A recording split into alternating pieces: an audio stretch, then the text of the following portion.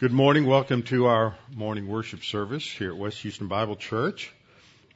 Yesterday we had the memorial service for my dad, and I want to thank everybody who helped prepare things and get everything ready, and I really do appreciate that, and I know he would have loved to have been here. A couple of announcements for everybody to remember. Next Sunday afternoon at 5 p.m., so that gives you time to go home, get out of your nice clothes, take a quick nap, put them back on, and come back.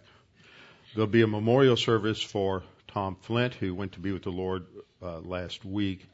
That will be here at 5 p.m., and there will be a reception following.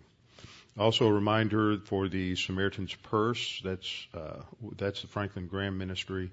The Samaritan's Purse Christmas shoebox drive, and that information is on the table back in the fellowship hall. And Alan was telling me a minute ago that one of the first groups to get into the areas hit so hard by Hurricane Sandy was the Samaritan's Purse Ministry, and they took lots of food and other necessities in there. So they really do a very efficient and excellent work. Also, a reminder: on Sunday, December the 9th, we will have our annual church Christmas meal following the morning worship service. And then next week on Saturday, November the 10th, two things are happening. Number one, I will be speaking at the Center for Terrorism Law in San Antonio, which is part of the St. Mary's University Law School, on the topic of Christianity and Islam, which is a religion of peace. Now, some of you think that's just going to be a short answer, but it could be, but it won't. And then also that same day, Camp Peniel will be having their annual garage sale. The auxiliary will be having their annual garage sale, and that is going to be at Pine Valley Bible Church, which is over near the old Gulfgate Mall, that area. And if you have anything to donate, please bring it to church. You can contact Holly Benson. Holly's on the board for Camp Peniel. And by Wednesday of this week, or what, I'm trying to read this, bring to church, and Holly Benson will pick up on Wednesday of this week at 10 a.m. So there. Also be thinking of the fact that in the spring, Camp Arete will be having a garage sale as well. Before we begin our service, we recognize the importance as Christians, as believers in the Lord Jesus Christ, of coming together on Sunday morning once a week to worship the Lord. This time for corporate worship. Individual worship takes place in our lives every day, but we worship as a body of believers each week as we come together to focus on God and His grace, all that He has provided for us, all that He has supplied us, who He is, and this is our time to reflect upon and learn about God and His grace, His provision of salvation, and to praise Him through what we sing, what we learn. Scripture says that we are to worship by means of the Spirit, and by means of truth. That means that we are to be in fellowship. Scripture teaches that Jesus Christ paid the penalty for all sin at the cross.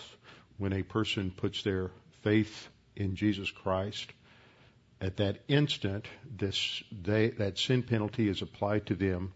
They have eternal life. But sin still affects every single one of us. When we sin, our fellowship with God is broken. And Scripture says if we confess our sins, God is faithful and just to forgive us our sins and to cleanse us from all unrighteousness.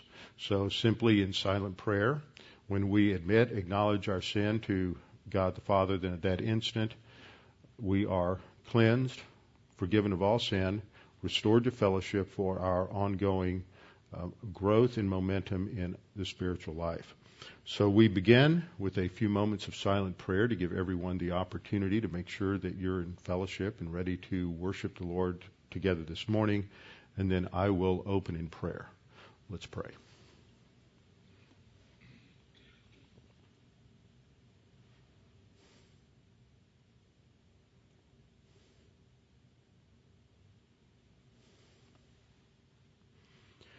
Father, you are the creator of the heavens, the earth, and the seas, and all that is in them. You are the one who created us as human beings in your image and likeness, for the purpose to rule over the fish of the sea, the birds of the air, the beasts of the field. That we are to bring everything in creation under your control. Yet, Father, due to sin, that image is marred. Due to sin, the ability to fulfill the mission is compromised. And yet, our ability to recover that begins when we face the reality of our own sin. We come to the cross and we trust in Jesus Christ and His payment for our sin. And by faith alone in Christ alone, we have eternal life.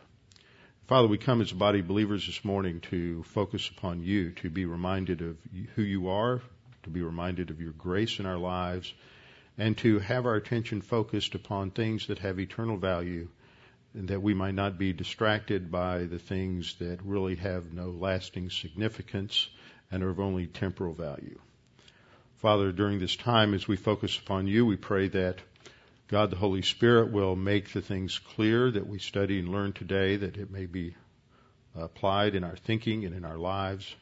And we pray that throughout this service You will be glorified. We pray this in Christ's name. Amen. Let's stand together for our opening hymn, number 404, The Solid Rock. Please stand, hymn number 404.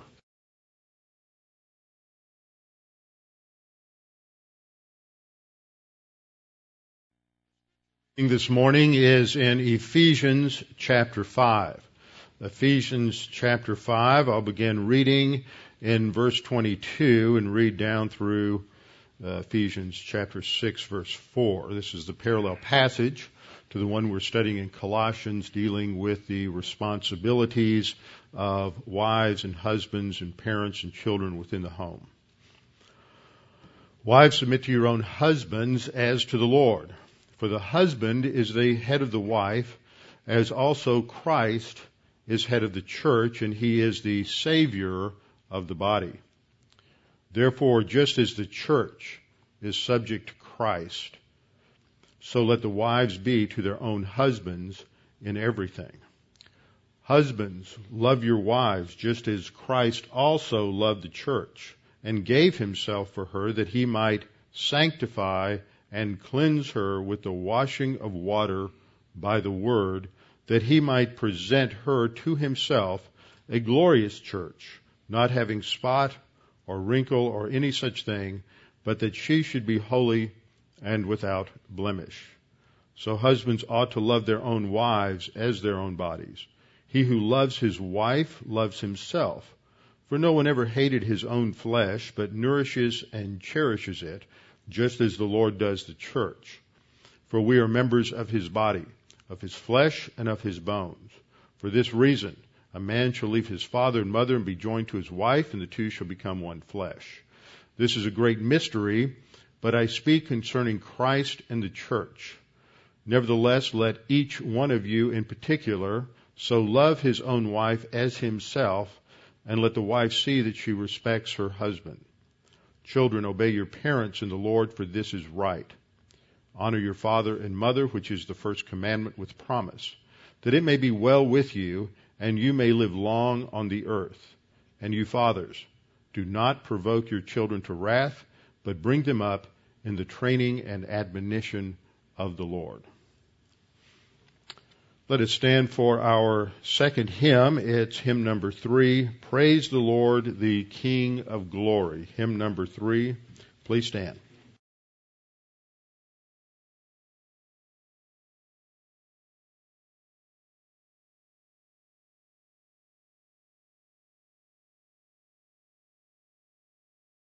Scripture teaches that giving is very much a part of worship. Giving is an opportunity for us to respond to the grace of God in our lives. Giving in Scripture is not something that we do in order to get something in return from God, but giving is done because God has already given us so much in salvation. Scripture says He has blessed us with every spiritual blessing in the heavenlies. He has given us everything pertaining to life and godliness. Our giving is motivated by our appreciation for God's goodness and His grace in our lives and our desire to support the local church and the ministry of God's Word both here and abroad through the missionaries that we support. Scripture says, "As every man purposeth in his heart, so let him give, not grudgingly or of necessity, for God loves a generous, grace-oriented giver." As the men come forward to take up the offering, let's bow our heads together in prayer. Father, we are grateful for all that you have given us and supplied to us. You have given this to us freely, not based on conditions, not based on who and what we are, but on who you are and what Jesus Christ did for us on the cross. And Father, in response to your grace in our lives and our understanding of all that you have done for us, we give these gifts to honor you, to glorify you, that they might be used for the support of the teaching of your word, both here and abroad. We pray this in Christ's name. Amen.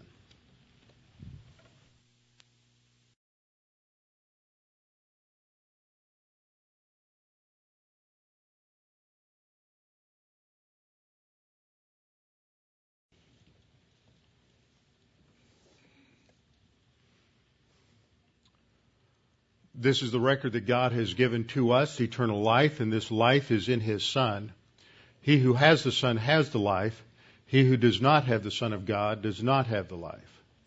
He who believes on Him is not condemned, but he who believeth not is condemned already, because he has not believed in the name of the only begotten Son of God.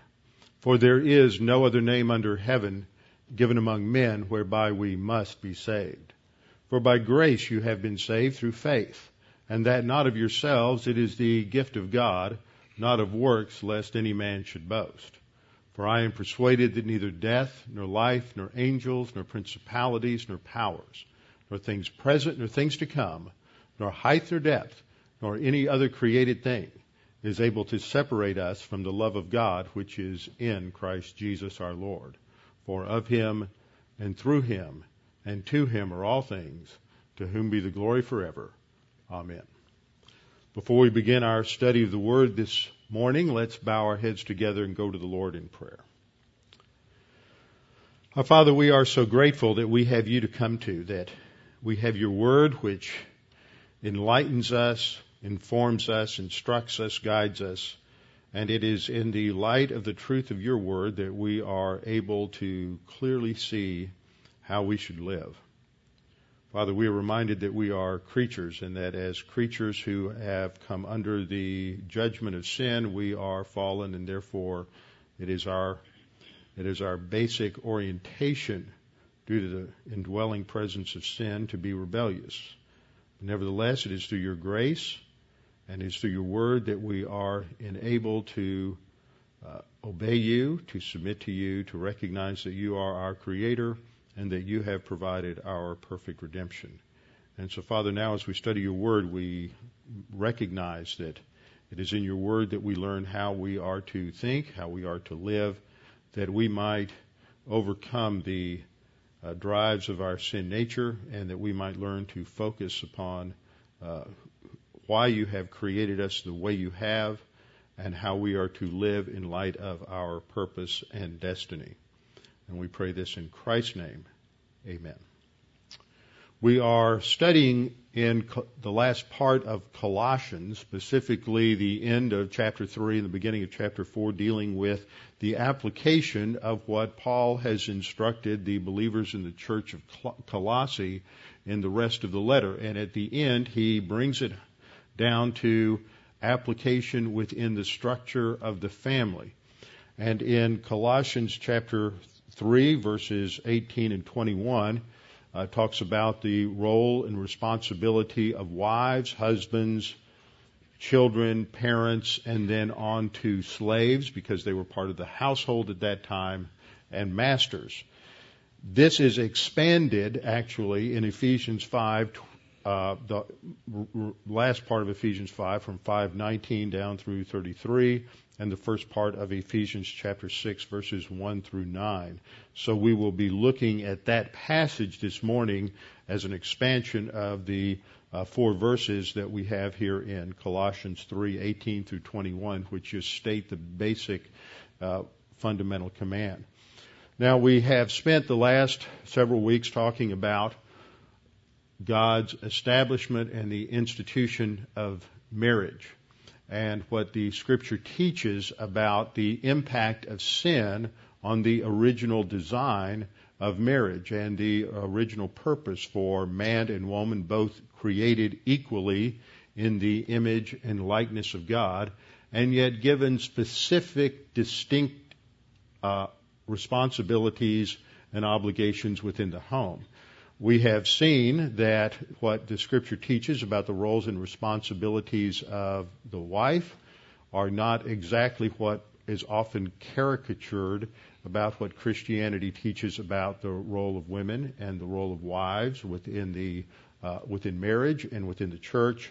And also now we take the wives off the hot seat and we focus on the men and what the Scripture teaches about the roles and responsibilities of husbands is equally significant, and I think even more demanding and restrictive than what might be thought in terms of the roles of wives and mothers. The passage that we're focusing on, will take us a couple of weeks to work through this, is Ephesians 5:25 to 33. I've already read that in our scripture reading this morning, so I just want to give us a little bit of a flyover orientation to this particular passage from verse 25 down through verse 33.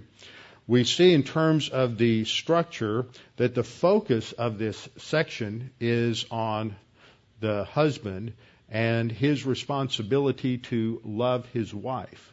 And it is significant because unlike the Colossians passage, which talks about husbands loving your wives and not making them bitter, we go into a pattern here for what the model is for husbands in terms of their love for their wives.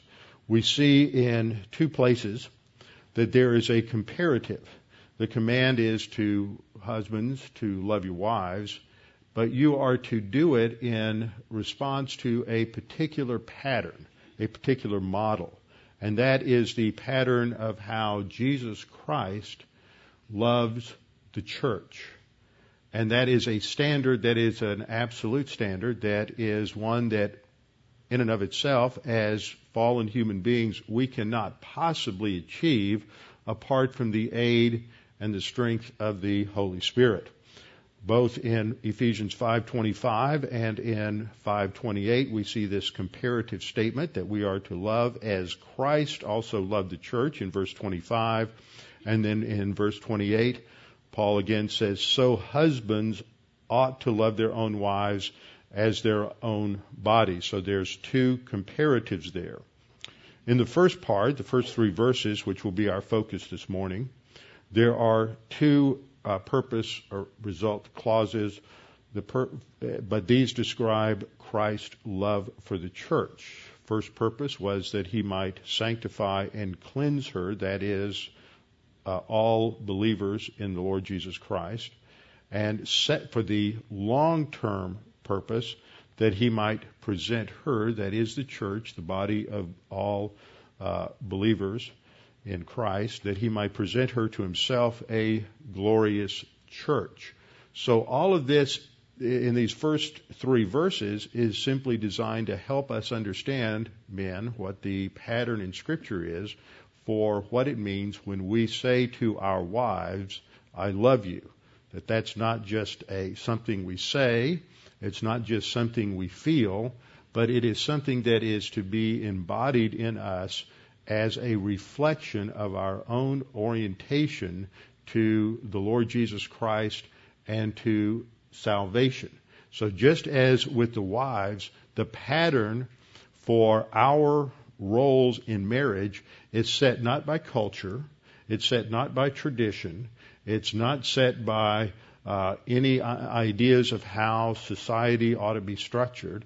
It's set by the relationship of Jesus Christ to the Father, to Jesus Christ, to the body of the church. And so this then becomes our standard. It therefore has an eternal standard, an eternal reference point, not a temporal reference point. We're not to love our wives as they did in Rome or in Greece or in Israel or in China or anywhere else. It is patterned by that eternal love of Jesus Christ for the church. We see that this is a command that runs through this section. It begins the section, husbands, love your wives, and then it's repeated after the first illustration in verse 28. So husbands ought to love their own wives. And then at the end, there is a repetition for the third time. Nevertheless, let each of you in particular so love his own wife as himself. First, we love as Christ loved the church, then as our own bodies, and then last as ourselves. So that is the pattern laid out as we go through this passage. Then we see two comparatives here, these brown circles here. They're explanations in verses 29 and 30, explanations of verse 28. We have basically four opening sentences. Verses 25 to 27 are one sentence in the original, and then verse 28 is a separate thought, 29 is a separate thought, 30 is a separate thought, and 31 is a quote from the Old Testament at the conclusion of the creation narrative in chapter 2, talking about, as illustrating, the unity between husband and wife in the marriage. And then there's the concluding injunction in verses 32 and 33. That just gives you an idea, an overview of the focal point here. I always break these down into the basic thought components. A sentence is the basic unit of thought. And so we try to work our way through Scripture in terms of, so that we can understand the thought of the original author. Verses 25 to 27 gives us the foundation, men, for how we are to love our wives and why. The command is to love your wife, your own wife, just as Christ also loved the church and gave himself for her. Now, in this passage, we have one of two words that's used in Greek for love. There are actually four different words that are translated love in English. Greek had a little more precise breakdown on the concept of love. And this is the verb agapao, which is the broadest kind of love, and it emphasizes more of a mental attitude than it does an emotional feeling. The other primary word used in the New Testament for love is phileo. And a phileo is more of an intense, personal, intimate love. But agapao is a broader concept, and it also relates to the kind of love that God has for the entire human race. A verse we'll look at in a minute is John 3:16, which gives us the pattern for understanding and defining love in the New Testament, and that is, for God loved the world in this way. He sent his unique Son, that whosoever believes in him should not perish but have everlasting life. It is the love of God for the world, composed of rebellious, uninterested, uncaring, antagonistic human beings, that God loves not on the basis of who they are, not on the basis of what they've done, not on the basis of even their potential, but because he created them in his own image and likeness, and because of his character, his integrity, he chooses to love the human race. It is not based on the fact that he finds them likable. It's not based on the fact that he finds them to be such wonderful companions and lovely, scintillating personalities and conversationalists, but it is because of who he is in terms of his character. And that is the foundation for understanding what real love is. Love is not based on an emotion. All emotions are fleeting. They come, they go. Sometimes men, we feel very warm, we feel very emotional, sentimental about our wives, and same thing is true for our wives toward us. And at other times, they're not so lovely. Now, I know that doesn't apply to any wives here in this congregation, but it applies to some somewhere. And sometimes we might not be all that lovely. We might not be all that wonderful to be with, yet they love us not on the basis of who we are, what we do, but it should be grounded in their own character and in their own understanding of the love of God. So love, for it to have any real meaning or value or significance, can't be grounded in our transitory personalities that are always in flux over one thing or another. It's got to be grounded in something that has more substantive significance, more of an eternal value, an eternal relationship. This is what's emphasized in this verb agapao, a love that is based on character, not on emotion. I'm not saying that emotion's wrong, but I'm saying that when emotion isn't there, what has to be there is this mental attitude, sense of loyalty, dedication, and focus upon the object of love. Now, we'll talk about definition of love in just a minute. We're to love our wives. This is expressed in the Greek as a present imperative, which means this is to be something that continuously characterizes our relationship to our wife. It's not something that is being emphasized here in terms of a priority, but as a standard operating procedure for every husband. The comparison is to the love that Christ has for the church. Again, it's the same verb. It's stated as an aorist indicative, which is just a historical reality, that is the pattern, the model, which is emphasized by that comparative just as. That's our pattern. That is the model that has been given to us. Now, when we talk about love, and we'll get into it a little more in terms of what the Scripture says in a minute, but we have to recognize that this is one of the most misunderstood, most distorted, most confused concepts that we find throughout all of human history. You have all kinds of definitions of love out there. You look up love in a dictionary, look it up in the Oxford English Dictionary, look it up in Webster's Dictionary, and they define love as emotion. But if love is simply emotion, then we've got a problem. And when you look at the Bible, love is never defined as an emotion. There is a recognition of love, of a type of love that is emotional.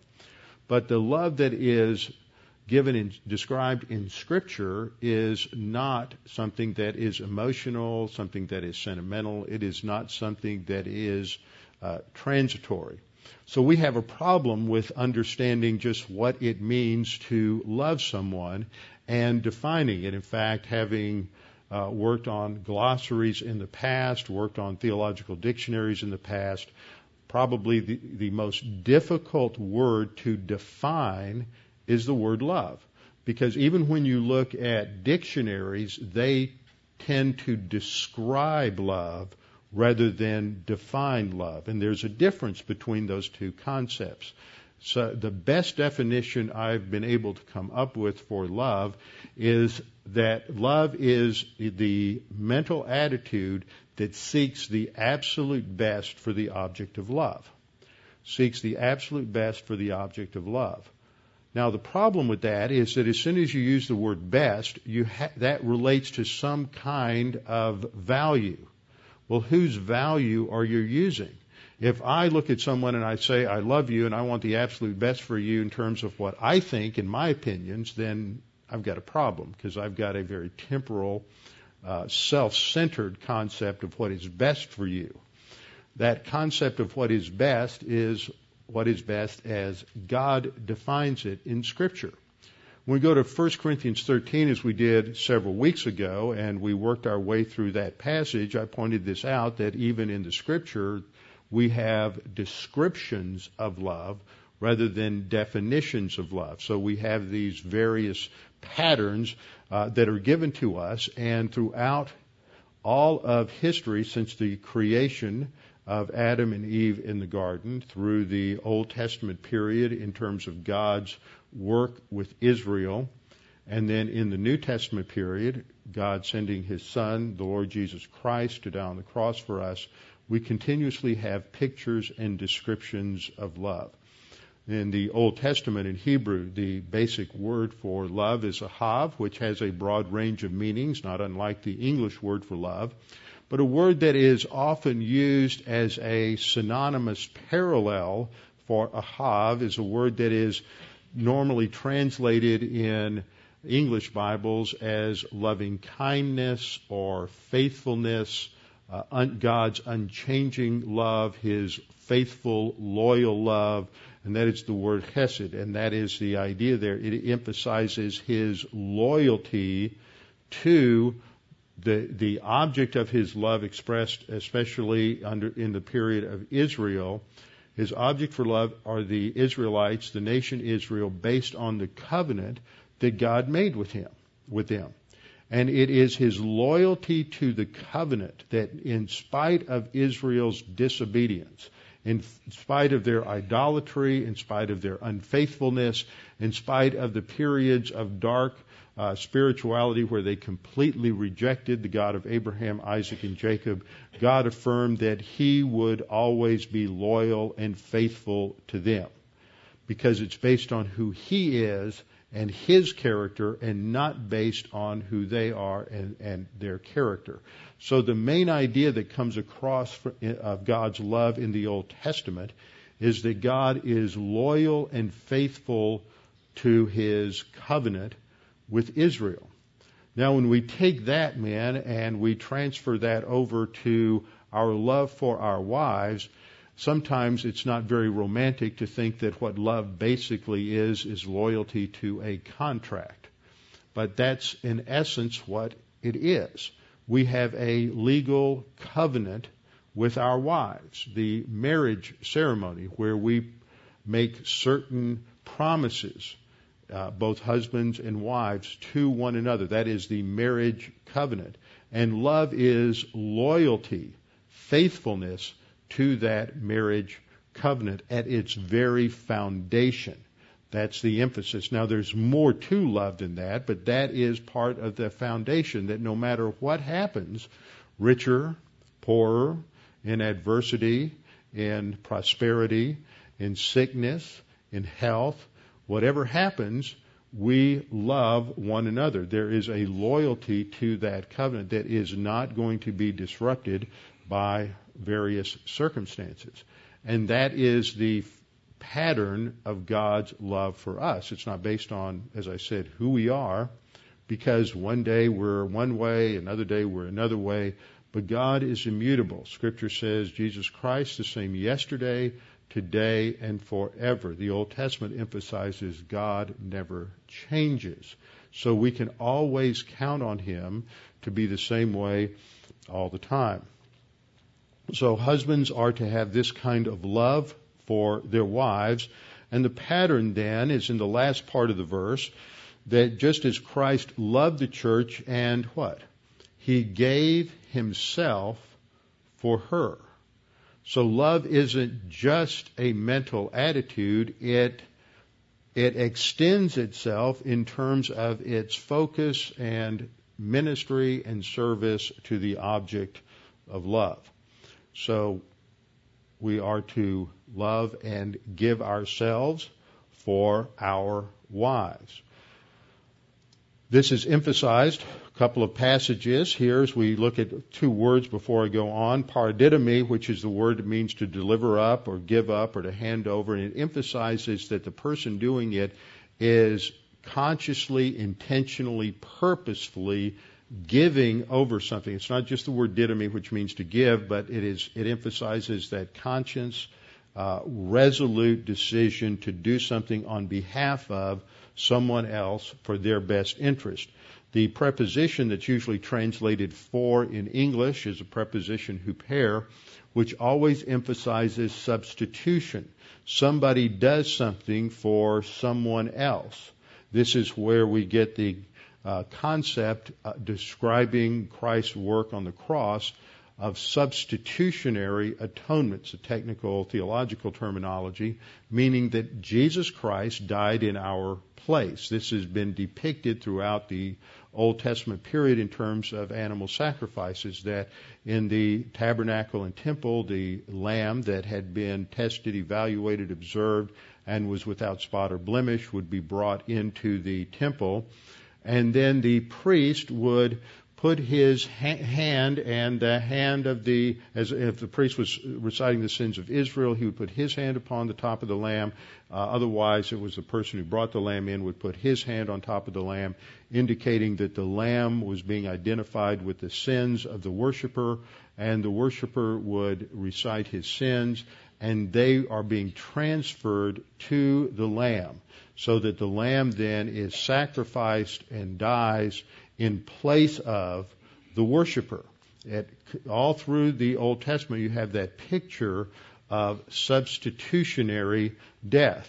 This is why John the Baptist says when Jesus first comes down to the Jordan River, John the Baptist says, "Behold, the Lamb of God who takes away the sin of the world." That was his mission. That was his purpose. So we have this statement here summarizes substitutionary atonement, that Christ gave himself. He died in place of the church. It's reiterated in other passages, such as Ephesians 5:2, where earlier in this chapter, walk in love as Christ also has loved us and given himself for us, given himself as a substitute for us. This constant connection between love and substitutionary atonement. Christ loved us and gave himself for us, an offering and a sacrifice to God for a sweet-smelling aroma. Romans 8:32 uses the same word, paradidomi, to give, intentionally give, that he, that is God the Father, he who did not spare his own Son, but delivered him up for us all. That's that same word, gave him intentionally, delivered him up for us all. How shall he not with him also freely give us all things? See, salvation is free. It's free to you. It's free to me. It's not ultimately free because someone had to pay the price. Jesus Christ paid the price on the cross. 2 Corinthians 5:14 through 15 states, "For the love of Christ compels us, because we judge thus that if one died for all," one died as a substitute for others, one died for all, "then all died." So again, it emphasizes substitution. And verse 15, "And he died for all," that he died as a substitute for all, that those who live should no longer live for themselves. So in marriage, husbands, you're not there for yourself. That's a radical idea that Paul develops in this chapter. It's not for us. We're not in the marriage for what we get out of it. Our wives are not to serve us. They are not a second-class citizen. That's a new idea in Greco-Roman culture. It is a radical shift in thinking that the wife is part of that team in the marriage, and the husband is to love her like his own body, love her like himself, not putting her in a position of inferiority or subordination. So that's the foundation, that Christ died for all, that those who live should no longer live for themselves, but for him who died for them and rose again. So as Christians, as believers in the Lord Jesus Christ, we are to live for him. Whether husband, wife, male or female, we live for him, not for ourselves. In 1 Corinthians 15:3, the Apostle Paul writes, "For I delivered to you first of all that which I also received, that Christ died for our sins." That's that emphasis on substitutionary atonement again. Christ died for our sins according to the Scriptures.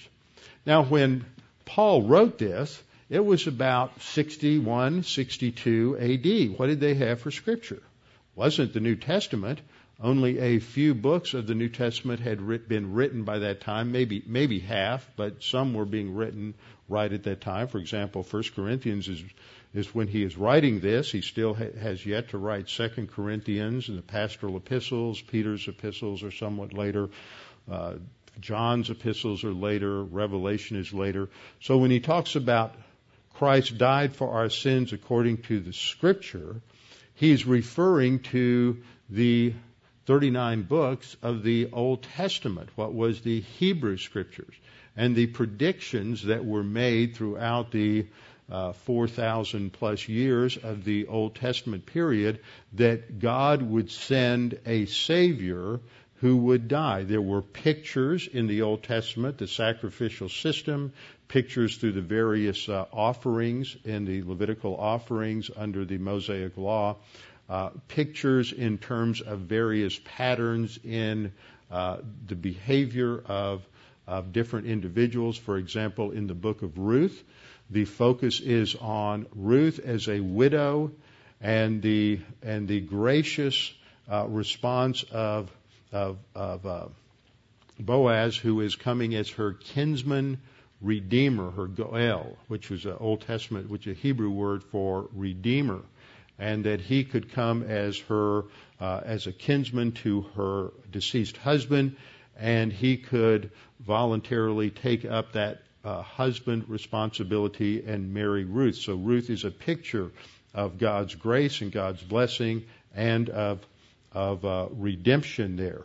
So we have all these different patterns, plus specific prophecies and specific promises given in the Old Testament over a period of several thousand years that pinpoint this coming of this promised Redeemer, that he would be a descendant of Abraham. He would be a descendant of Judah, the great-grandson of Abraham. He would come from the tribe of Judah, that he would be born in Bethlehem, the city of David. Micah 5:2, that he would be a descendant in the royal line of David. That's why you have all those genealogies people don't like to read in the Old Testament, is they're tracing this lineage to demonstrate that Jesus Christ has the genealogical credentials to fulfill these Old Testament predictions. So there are also predictions, for example, in Psalm 22, written by David approximately 1000 BC, before crucifixion ever came into historical use, and yet he predicts within that psalm that the Messiah would die according to crucifixion.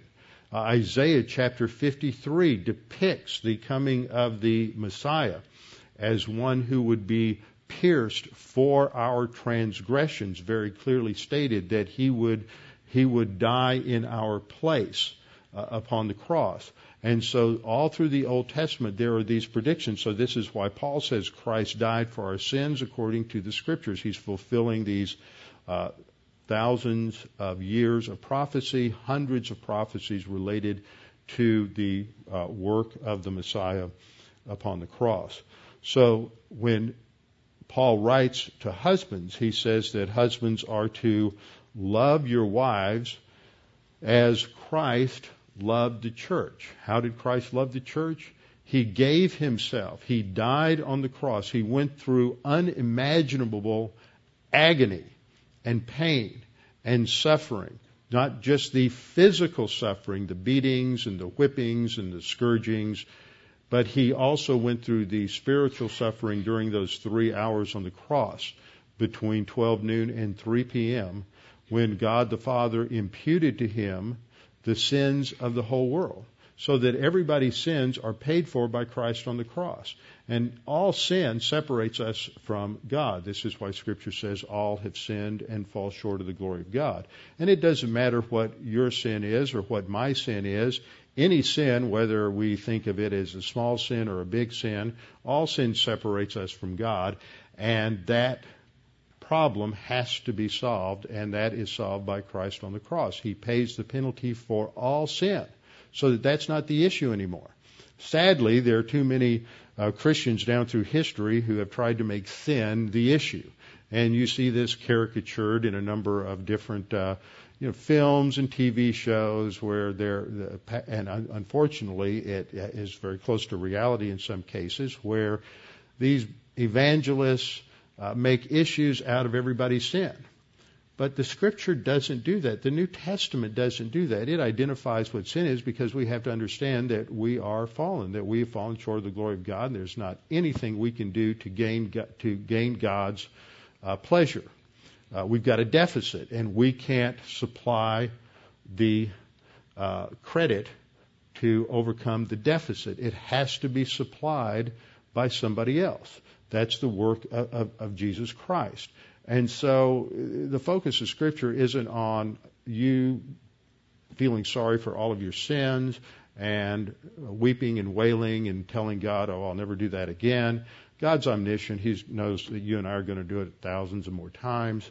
The issue is that Christ paid the penalty, something we can't do. He paid the penalty, and the only issue is faith in Christ. It's not what you did or what I did. It's what Christ did. He paid the penalty. And it's whether or not we're going to accept that as a free gift. So Christ went through all of that because He loved us. Not because of what we've done, but because of who He is. And that is the pattern for husbands. Now, Christ does this for a purpose. The first purpose is stated here, to sanctify the church. Now, that's one of those older English words and theological terms that confuse people. It simply means to set apart. It is sometimes translated holy, sometimes it's translated consecrate, but it has the basic idea of just setting something apart for the service of God. Holiness doesn't make you morally pure. Just think about it in the Old Testament. You had the instruments of the temple are sanctified. Now, a bowl, a knife, a table, an altar can't be holy or unholy. It can't be morally pure or morally impure because it's impersonal. But it can be set apart to the service of God or not. And that's the idea in the word hagiadzo or kadosh in the Old Testament, meaning to sanctify. And even a form of that word was used to describe the prostitutes in the fertility cults of Baalism and the Ashtaroth. So there, of course, a male and female prostitutes were not morally pure, but they were set apart to the service of their God. That's the idea. So Christ died that we might be set apart to God and to cleanse us. That is, He is the one who cleanses us from sin. We don't cleanse ourselves from sin. We can't do that. Christ did it on the cross when He paid the penalty during those 3 hours, when He paid the penalty for sin, that He might sanctify and cleanse her, that is the church, by the washing of water by the Word. Now, the Greek uses a little bit different term here for word than the one we normally think of, which is logos. Here it uses the word rhema, which refers to the spoken word. Logos can refer to the written word or a number of other meanings, but rhema has the idea of the spoken word or the message. This is the message of the gospel, the good news that Jesus Christ died on the cross for our sins, and by simply believing in Him we can have eternal life. See, that's good news. It's not so good news if the Scripture says, look, you're a sinner and you have to do these 20 things. You have to repent. You have to change your life. You have to do all of these things in order to get saved. That's not good news. That's hard. Scripture says, here's the deal. Christ paid the penalty for your sins. You can accept it or you reject it. Doesn't matter what you've done. He died for all sins, for all humanity. But the issue is you have to decide to accept it or reject it. It's called grace. It is a free gift. It's not dependent upon who we are. The pattern is John 3:16. For God, and it's usually translated so loved, but the Greek term here means God loved in this way. Here's the picture of how God loves. He gave His only begotten Son, His unique Son. He's unique because He is the God-man. He is born of a virgin. He is true 100% humanity, but also true 100% deity. He's given that whoever believes, that's the only condition. Whoever believes. It doesn't say whoever believes and goes to church, whoever believes and reforms their life, whoever believes and commits themselves to missionary duty, whatever it is. It just says whoever believes in him should not perish but have everlasting life. That's grace. It's a free gift. The next verse makes it even more clear. It says, for God did not send his Son into the world to condemn the world. See, too often you find Christians who are too busy condemning everybody rather than expressing the love of God and the grace of the gospel. God did not send his Son into the world to condemn the world, but that the world through him might be saved. That's the purpose of sending Jesus Christ, not to get on everybody's case because you're a lousy sinner, but to recognize that because you're a sinner, you need somebody else to do the work for you, and Christ did it. So the result is he who believes in him is not condemned. It doesn't say he who believes in him changes their life, he who believes in him and doesn't do these 10 things. It just says he who believes in him is not condemned, but he who does not believe is condemned already. Why are they condemned already? Because we're all born in a state of spiritual death. We're born in a state, the Scripture says, of condemnation. We need to have that problem solved, and that's solved by Christ on the cross. So he who does not believe is condemned already. We're born condemned because he has not believed in the name of the only begotten Son of God. So the solution is to simply believe in him. Now, love is further expanded on in the New Testament by Jesus. The night before he goes to the cross, he gave his disciples a new commandment. He said, a new commandment I give to you, that you love one another, that as I have loved you. So the command to love other believers on the pattern of Jesus Christ isn't something just restricted to husbands, wives, just to make sure you didn't think you got off scot-free on this. If you're a Christian, you're to love one another in the same way that Christ loved you. So we're all responsible for that. But Paul's emphasizing to husbands that that's their responsibility because they have a tendency to forget that. So we are to love one another as Christ loved us. And then in John 13:35, he says, by this all will know that you are my disciples. Now, a disciple isn't a Christian. A disciple is a Christian who is serious about studying what Jesus taught and making it part of their life. So how do you know somebody's trying to grow, mature as a believer? Because they exhibit the kind of love that Christ has for others in their life. Now, in Galatians, as we kind of wrap things up, Galatians ends with a focus on love. In verse 13, Paul says, for you, brethren, have been called to liberty, only don't use liberty as an opportunity for the flesh or for the sin nature to carry out your own desires, but through love we are to serve one another. That is what should characterize a marriage, where the husband and the wife are focusing on serving God by serving one another. Notice I didn't say you're there to serve one another. You're there to serve God, and you do that by serving one another as together you focus on the biblical pattern and purpose for marriage. Paul goes on then to quote from Leviticus 19:18 in verse 14 that you shall love your neighbor as yourself. And then he gets down to verse 19 after talking about the conflict between the sin nature called the flesh and the Holy Spirit. He says, now the works of the flesh are evident, the works of sin. Now there are a few places where Scripture lists different sins. They're not the same. They're not, your list of the 9 worst sins may be different. These are all different. It's not a focus on the fact that there are certain sins that are inherently worse than other sins. You know, there's always some people who say, well, if you commit adultery, or if you're a pederast, or if you commit genocide, there's some sins that they think have some separate category of sinfulness, and Jesus didn't pay for that. But Scripture says Jesus paid for all sin. God's omniscient. He knows every sin that will ever be committed in human history. He didn't forget one. He didn't forget yours. He put them all on Jesus. Now, these are emphasized not because of that they're worse sins, and if you commit them you weren't saved or you lose your salvation or something like that, But these in Galatians are listed because these are sins that particularly mitigate against love. Notice they are adultery, fornication, uncleanness, lewdness. Sexual immorality within marriage precludes love. You can't love one another if you are involved in covenant unfaithfulness in marriage through adultery and other sexual sin. Then the next category deals with infidelity towards God.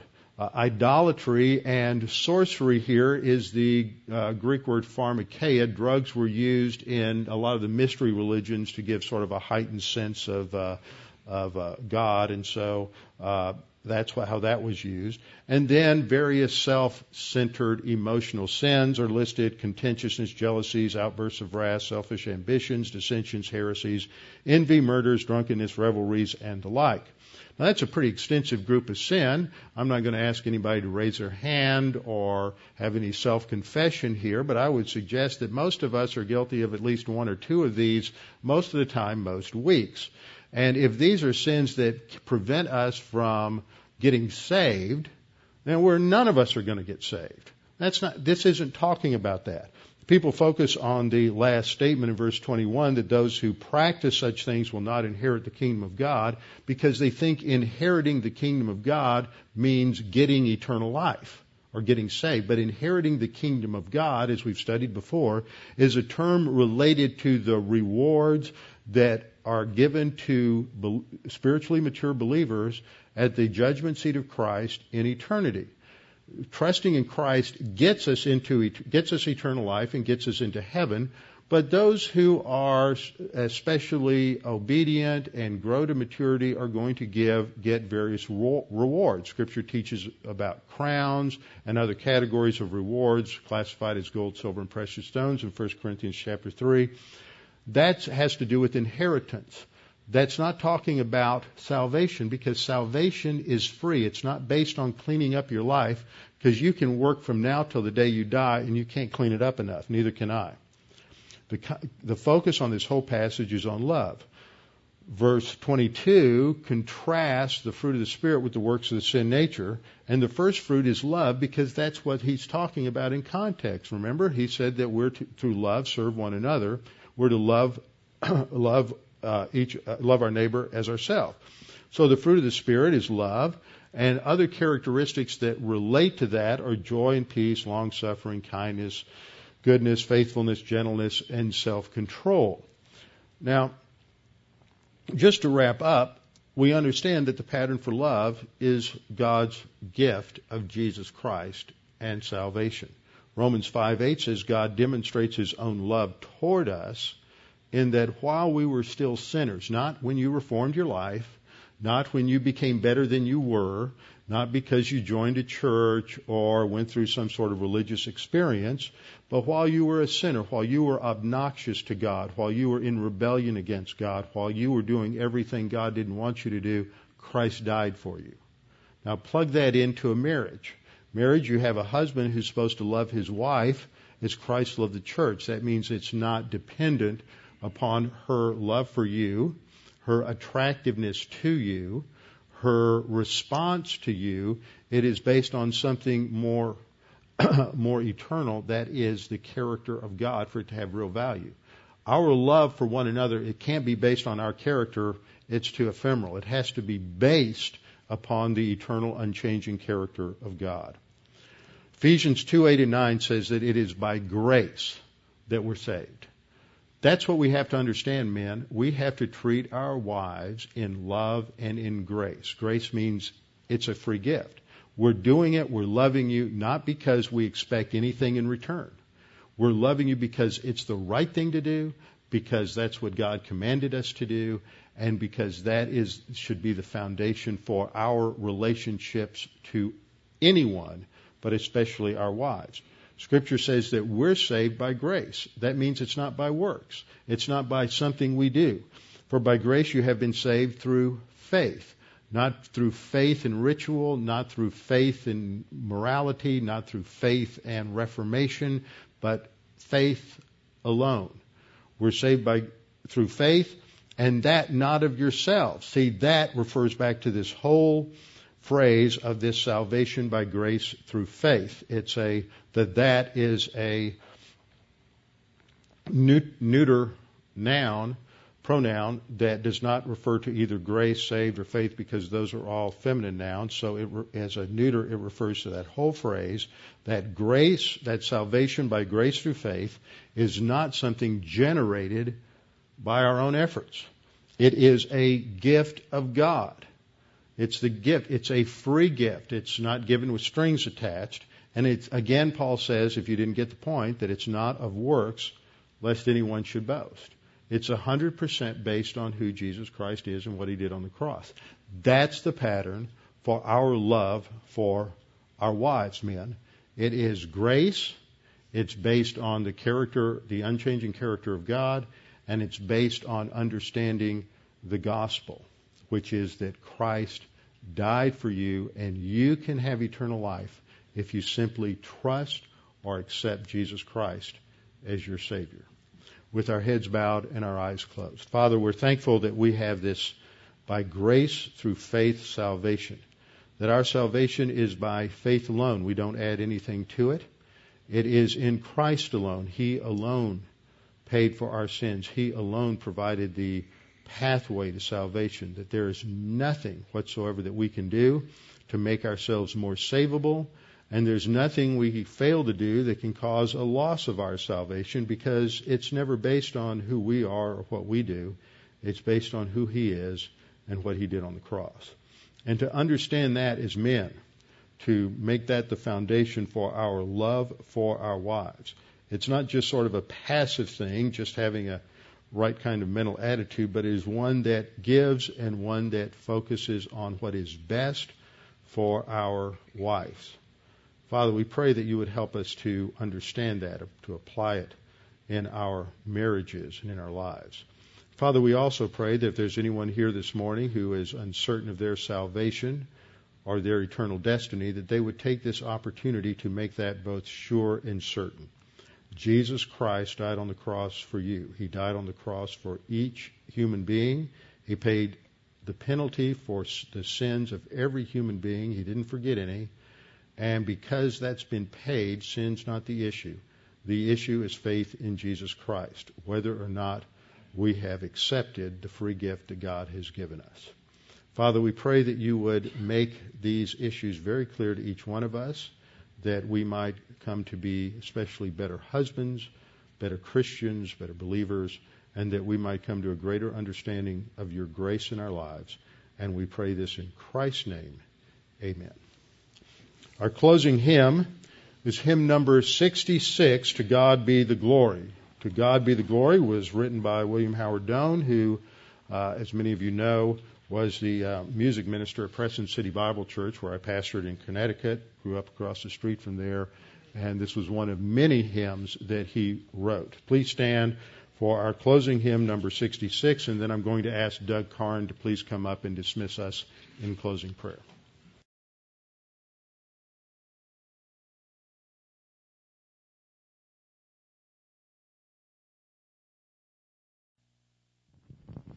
Let's close in prayer. Our gracious Heavenly Father, we thank you for all of your incredible grace blessings. We thank you for the provision of your word, which gives us the knowledge and the confidence to live our life today in the light of eternity. Father, we pray that you will challenge us with the things we've heard today. We pray that you will give us safety as we return to our homes and our travels throughout the week. Father, we pray all of these things in the name of our Lord and Savior, Jesus Christ. Amen.